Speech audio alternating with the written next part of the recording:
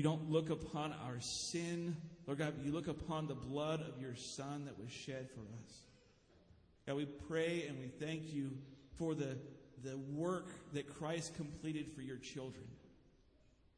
God, for those who are called according to your purpose, God, we love you and we thank you and we lay our lives in your hands today because of Christ's good work for us.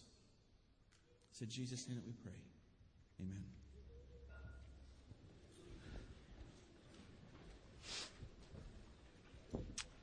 Good morning. Invite our 2 through 4-year-olds at this time to be dismissed to toddler nursery and to children's church. Those of us who remain in the sanctuary, if you would please turn to Psalm 36. Psalm 36.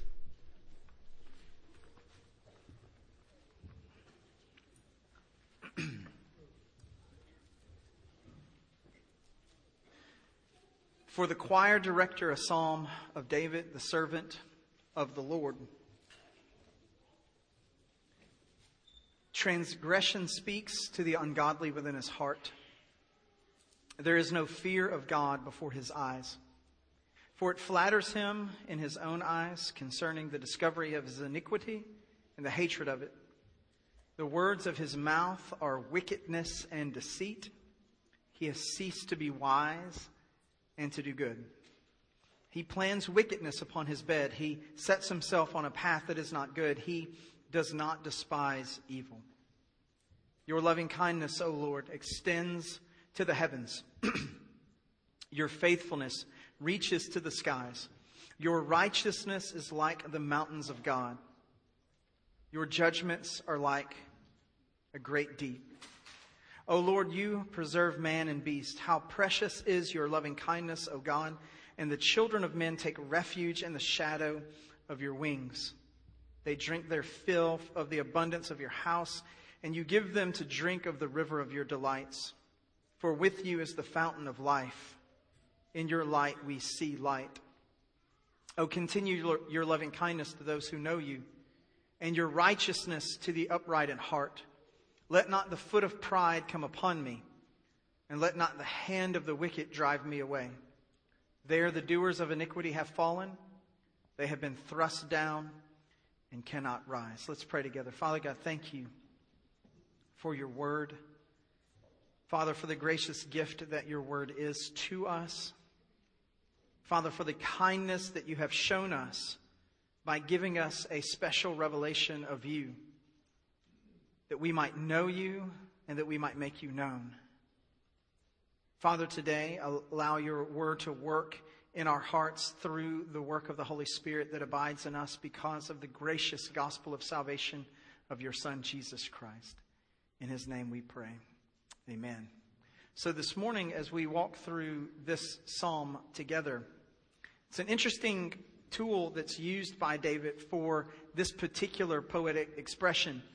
And it's the speaking of transgression. Transgression speaks, we see here at the start of verse 1. It's the personification of sin. Sin becomes an actual person, has qualities and characteristics of an individual, namely the capacity to speak, to communicate. This is theologically profound because throughout Scripture, both in the Old and in the New Testament, the capacity of speech is considered a divine quality. Either a quality that God himself possesses, Jesus is called the Word, God speaks creation into existence, or a shared quality of image bearing of the divine given to human beings. When you look through the creation story of Genesis 1 and Genesis 2, you see that one of the gifts given to the image bearer is the capacity to name things, to speak things as they are, to speak and understand the word and the truth of God. And there are literally hundreds and hundreds and hundreds of verses throughout the Scripture that give warning about how we use our tongues and our mouths, and the danger of misused speech. And so there's this sense here in which the speaking of transgression taking on the capacity to be able to verbalize things, is sort of the greatest demonstration of anti-image bearing that can exist. Because the use of human speech should be for the glory of God, and we see that later in the psalm. And so this personification of sin. So what is it that transgression is doing here when it speaks? So let's kind of walk through it. So to whom is transgression speaking? Transgression is speaking to the ungodly. That's what it says. Transgression speaks to the ungodly. And that makes sense because the ungodly is friends with, companions with, goes hand in hand with transgression. Transgression is a part of, not the whole of, what makes us ungodly. To do those things which are in violation to the will of God. Where does this conversation take place? This conversation takes place within the ungodly one's heart. Now, I want to caution us, and I don't want to get off onto a tangent about textual criticism and that sort of thing. But there are some ancient Hebrew manuscripts that here, instead of reading, transgression speaks to the ungodly within his heart, there are some ancient Hebrew manuscripts that say, transgression speaks to the ungodly within my heart. Which, by the way, makes this a really different kind of psalm. Just want to throw that out there. Because we may borrow a little of that as we walk through this. But it's within the heart of the ungodly. What is it that transgression is speaking? You see, once you get to verse 2, what does it do? What does the speech do? It flatters him, the ungodly one, in his own eyes. So there's this flattery that transgression is speaking into the heart. And remember, the heart is the epicenter of desire, that which we will to do. And then finally, why is transgression speaking? So it's to the ungodly within his heart, or within my heart. What is it speaking? It's speaking flattery. Why is it speaking this way to me? To keep him from seeing and hating his sin. Look at what it says. It speaks flattery to him concerning what? Into verse 2. The discovery of his iniquity. He can't see it. And the hatred of it. You can't hate it if you don't know it's there. This is what transgression does. It takes the moldability of our hearts. And it shapes our hearts in such a way, our desires in such a way, that though we are sinning, we don't see our sin. We don't see it as sin, and therefore we don't hate it as sin. The big fancy theological term for this is self-justification. We excuse away our sinning. It's what Adam and Eve did in the garden when confronted by God in their sin. Adam, have you eaten from this tree that I told you? Well, this woman. And I know that we think that he's blaming the woman there. Actually, he's blaming God for giving him the woman, if you read it closely enough. God, this woman that you gave me. He turns to the woman. This snake you put here. It's not my fault. I didn't really do anything wrong. And what are the outward effects of this self-deception that comes? Sin begetting sin. Sin leading us away from itself and toward a place of self-justification. What is it that it does for us? Well, the outward effects are listed here. The words of his mouth are wickedness and deceit. When transgression speaks into the heart, says Jesus taught, it's not what goes into a man that makes him undefiled, but what comes out of a man that defiles him. From the heart a man speaks, from the heart a man acts, from the heart a man lives, from the heart a man looks, from the heart a man runs and he goes and he touches. All of the things are driven by that inward desire. And the outward effects of transgression speaking into the heart and causing us to turn a blind eye to our sin and not hating our sin as the Scripture teaches us that we should, is that our words that then come out reflect the transgression that is there. Not only that, but it says here in our text, the next part of that line in verse 3, is that this ungodly one, has ceased to be wise and has ceased to do good.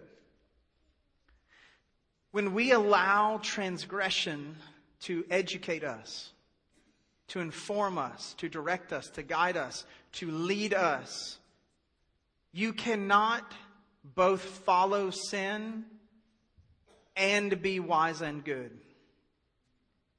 You can't do both at the same time. It's two completely different pathways, two different directions of walking, and you can't walk on both. What else does this cause him to do when transgression causes us to turn a blind eye to our sin? This person plans wickedness at his leisure. That's the language here. He plans wickedness upon his bed. When the idea is that when the day is done and your work is over and it is time for you to enjoy your rest, when this person enters into his most leisurely time, he uses that leisurely time to plan more wicked things. Rather than using that leisurely time to continue to pursue the goodness of God, the greatness of God, the glory of God, the well-being of his fellow man, the well-being of his own house, how can I promote that which is still wicked? What other wicked schemes can I get into? And of course, this ungodly one that's listed here would not identify any of these schemes, any of this planning as wickedness. Because remember, it's this vicious cycle. Transgression has spoken into his heart in such a way that he's turned his eyes away from calling his sin sin and acknowledging the hatred he should have of it. Therefore, all these things he's planning that are wicked, he's not seeing that they're wicked. That which is evil, he's calling good. That which is good, he's calling evil. And he's pursuing after it. And he's become blind to the dangers of his plans. This is the tragedy of depravity. It says here, as you continue, that he walks a wicked path. He sets himself on a path that is not good. And friend, not to sound like I'm in any way denying or belittling the sovereignty of God. And there are great arguments to be made for God setting people on a path that is wicked. There's a giving over that God does to us. We see it in Romans, to our depravity and wickedness. But I want you to hear where the responsibility of this action lies. He, this ungodly one who is listening to transgression lie to him, sets himself on a path that is not good. There's no blame game that is allowed here. There's no, hey, this woman you gave me, hey, this snake that you gave me, hey, I was born in this environment, you gave me this king, it doesn't matter. He set himself on a path that is not good. Stops right here. And friends, that's the thing. If ever a person stands before the Lord in judgment, devoid of the presence of Christ, as much as I believe in sovereignty and as much as I believe in election, as much as I believe in the predestining foreknowledge of God, the judgment statement to God, to that individual who is standing before him in judgment won't be, I didn't elect you. That's not what he's going to say to them. He's going to say to them, depart from me, you who works lawlessness. You have set yourself on a path that is not good. And the full weight of God's judgment will fall on that man because of that man. Make no mistake. God is a righteous judge. And this is a warning to the one listening to transgression in their heart. And look at the full circle of it at the end. He does not despise evil. And friends, this looks radically different, but depending on circumstances. And so I want to kind of throw out two biblical comparisons here. Because when we read a section like this one, and I think one of the reasons why the other reading of this in some Hebrew manuscripts might actually be accurate, and David might be evaluating himself and referencing himself as the ungodly one.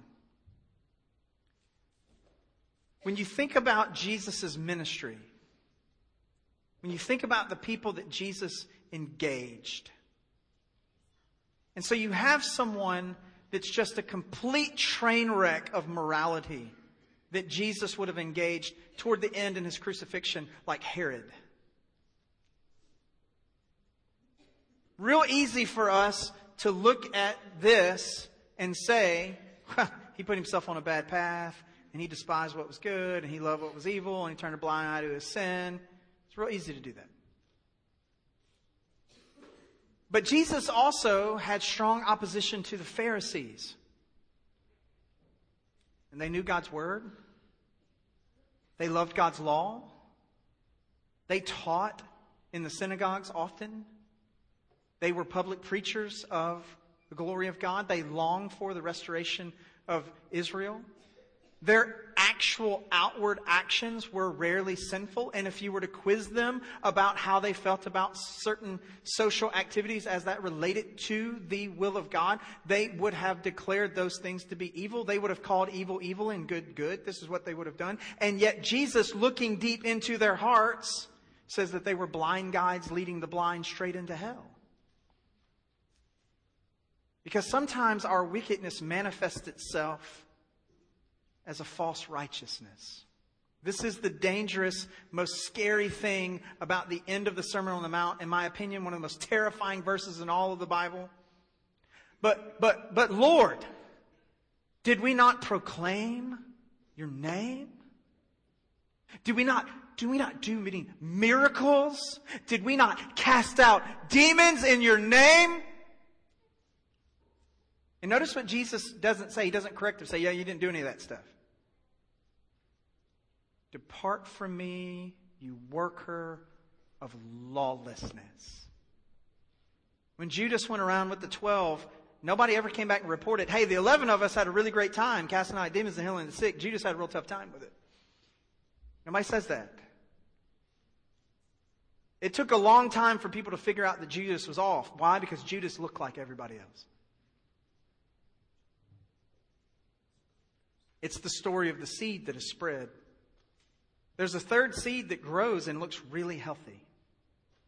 Just never bears any fruit. This needs to be challenging to all of us. Because when we hear words like wickedness and evil and those deceit and these kinds of things, it's really easy for us to just dismissively say, oh, yeah. That stuff that those people do, or that stuff that I used to do, or that stuff that I used to be a part of. When in fact, in the Old Testament, the prophets declared, when people with a wrong heart and a wrong motivation and a wrong desire and a wrong longing were still offering the right kinds of sacrifices and the right kinds of prayers on the right kinds of days and the right kind of way, outwardly they were fulfilling a law of righteousness. And God said, I think that your sacrifices and your feast days are an abomination. Ouch.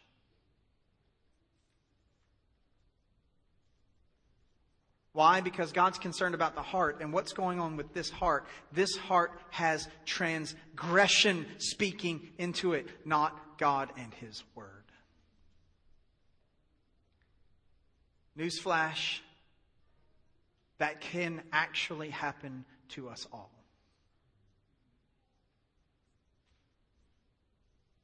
So what do we do? What do we do? Do we bemoan? Do we enter into gripping, debilitating fear and concern about our salvation? Do we enter into a constant cycle of rededicating our lives? Do we switch denominations completely and go to ones where we can just get saved every other week and get baptized over and over again? Like, what do we do?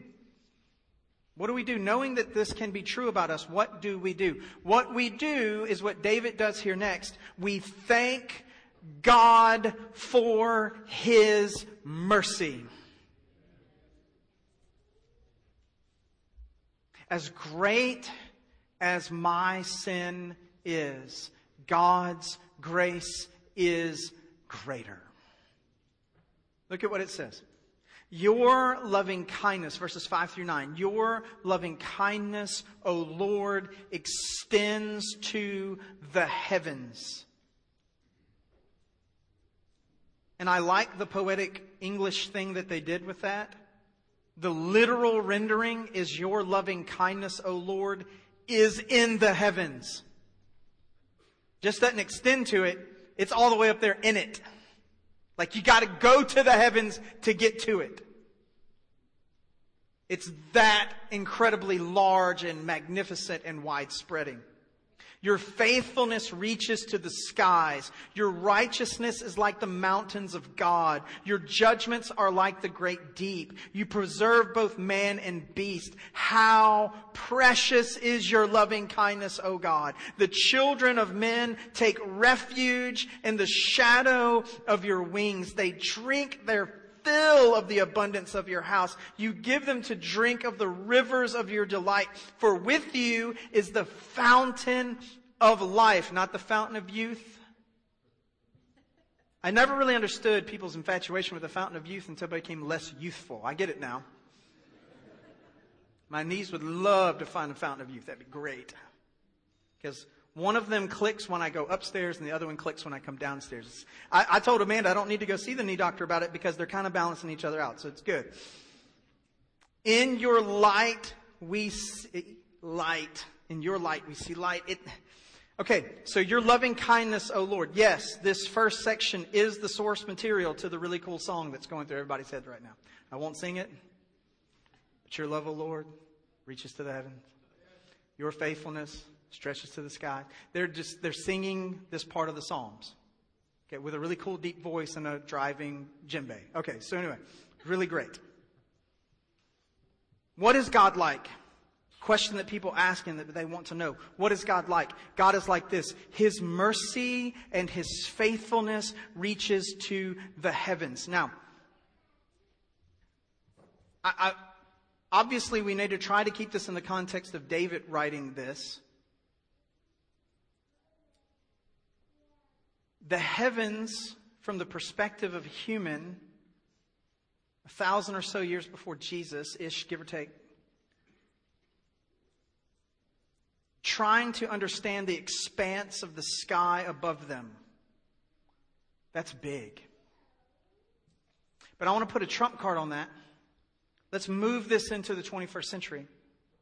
A human in the 21st century trying to understand the expanse of the sky above them, way bigger than David's. I know everybody doesn't, nerd out on the astronomy stuff like I do. But they keep launching stuff out there. It keeps taking pictures and measuring stuff and trying to figure out, hey, can we reach the end of this? And every time they get something that's able to do a little bit more than the last thing did, the thing's way bigger than they ever thought that it was. Your love, O Lord, reaches to the heaven. We haven't found the end of it. I think there's a reason we haven't found the end of it. Because there's a metaphor that needs to get matched with it. You're not going to find the end of the mercy of God. You're just not going to. God's mercy and faithfulness reaches to the heavens. His righteousness is like the mighty mountains.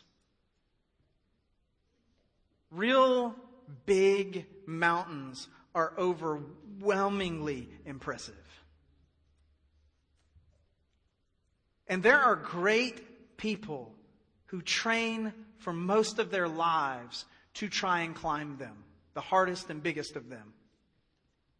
Impressive feats that you have to go through. And some have reached the top of them and seen views that we can only share in pictures. You know what happens to most of those people when they try to do it? They die. They don't make it.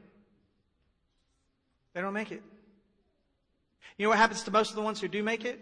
They're studying and finding out now they have long-term health problems. Because by the time they get up there, and the thinness of the oxygen and the effort that it took to get up there in the thinness of the oxygen causes them to have long-term health problems for the rest of their lives. Because it's just not a place a person should be. That high up. In that difficult of an environment. God, your righteousness is like a mighty mountain. Go and try to push and move one of those mountains. Go and try to scale it freehand, without training, without assistance, without a team. Try to reach the end of it and try to overcome the greatness of it. Try to not be awe-inspired by it. God's righteousness is like this. It is not movable by human power.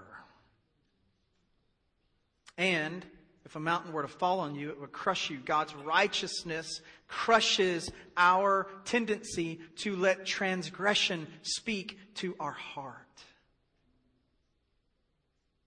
God, your judgments are like the great deep, like the ocean. You want to know what's scarier than a mountain? The bottom of the ocean. Deepest point in the ocean, they have now discovered, is taller than the highest mountain that we see on earth. And even with all of our exploring, the last thing I read, it's been dated, so it may have increased a little bit by now. But they feel that they've only explored meaningfully about 7% of the ocean.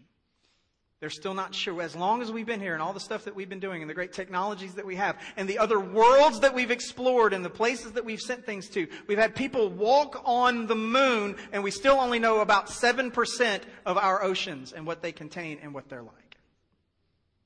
Your judgments are like the great deep. This is what our God is like. And what does He do for His covenant people? What happens to God's covenant people when they begin to understand that they should thank God for His mercy, because His mercy is far greater than the transgression that speaks into our heart? God's people find God's mercy to be precious. I have to admit, when I read this and was studying this, it was very difficult for me not to hear Gollum's voice in verse 7 talking about his precious. If you don't know what I'm talking about, I feel sorry for you. Go home and watch the movies later. Read the book if you want an even better experience.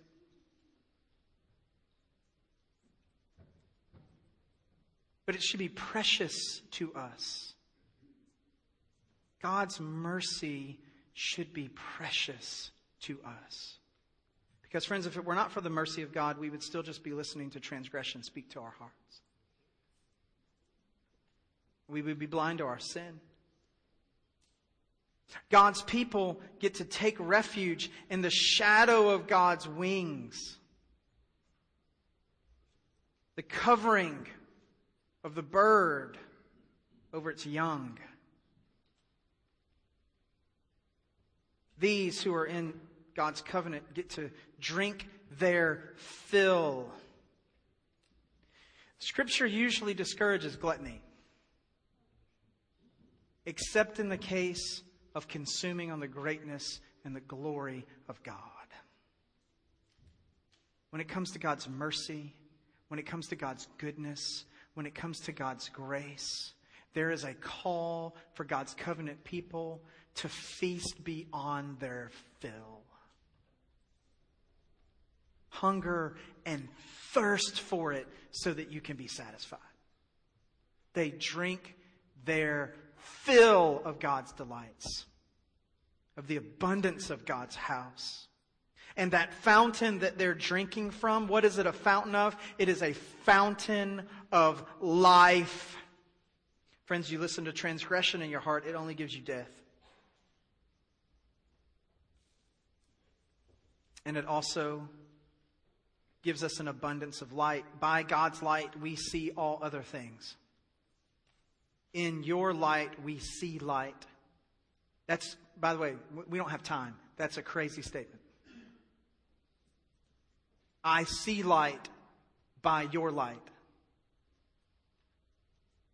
What does that mean? There's a lot of things that it can mean. But I'm going to tell you, in the context of this psalm and transgression speaking to the heart and needing to glory in the mercy of God, delivering us from transgression speaking to our heart, in your light we see light. Guess what? Because in you, God, there is no darkness at all.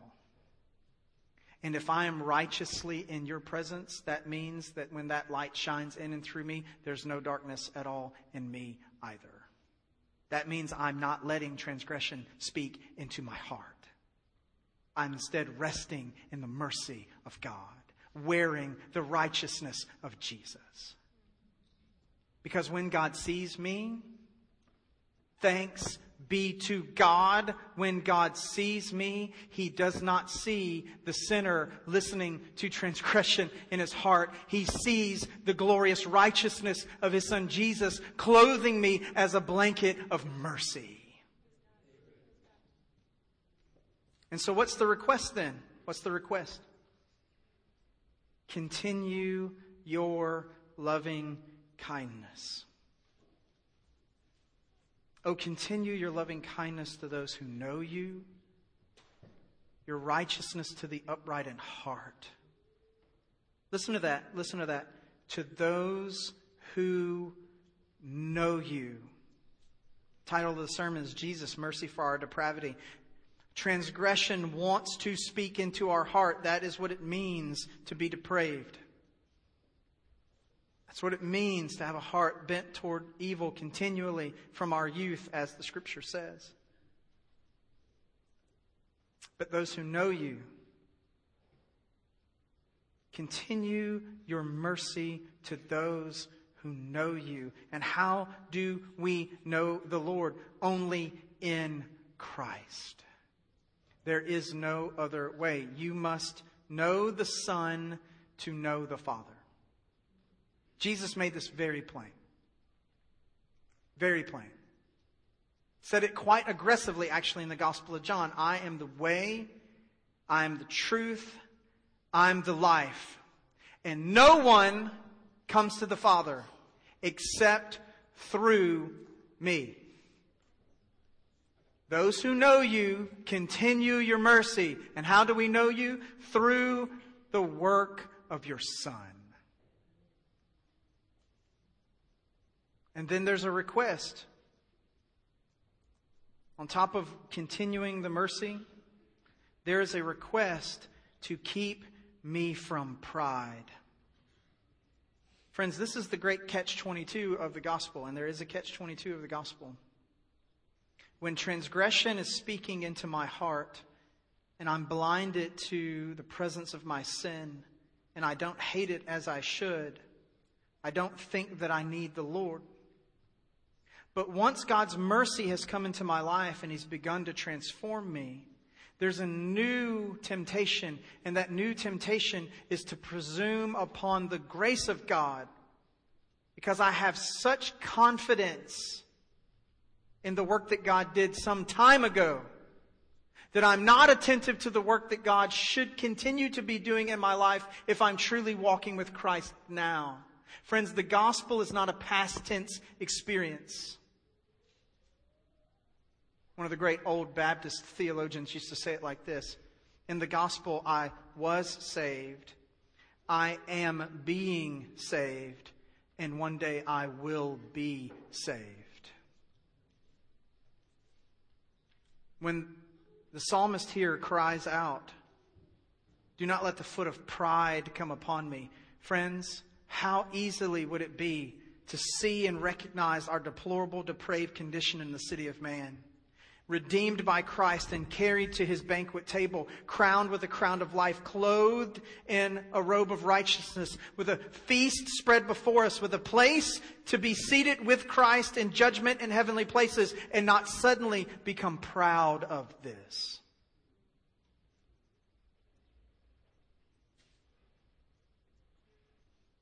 In his Screwtape Letters in the Instruction of the Demons, C.S. Lewis said, I tell you what, all you have to do is make them proud in their humility.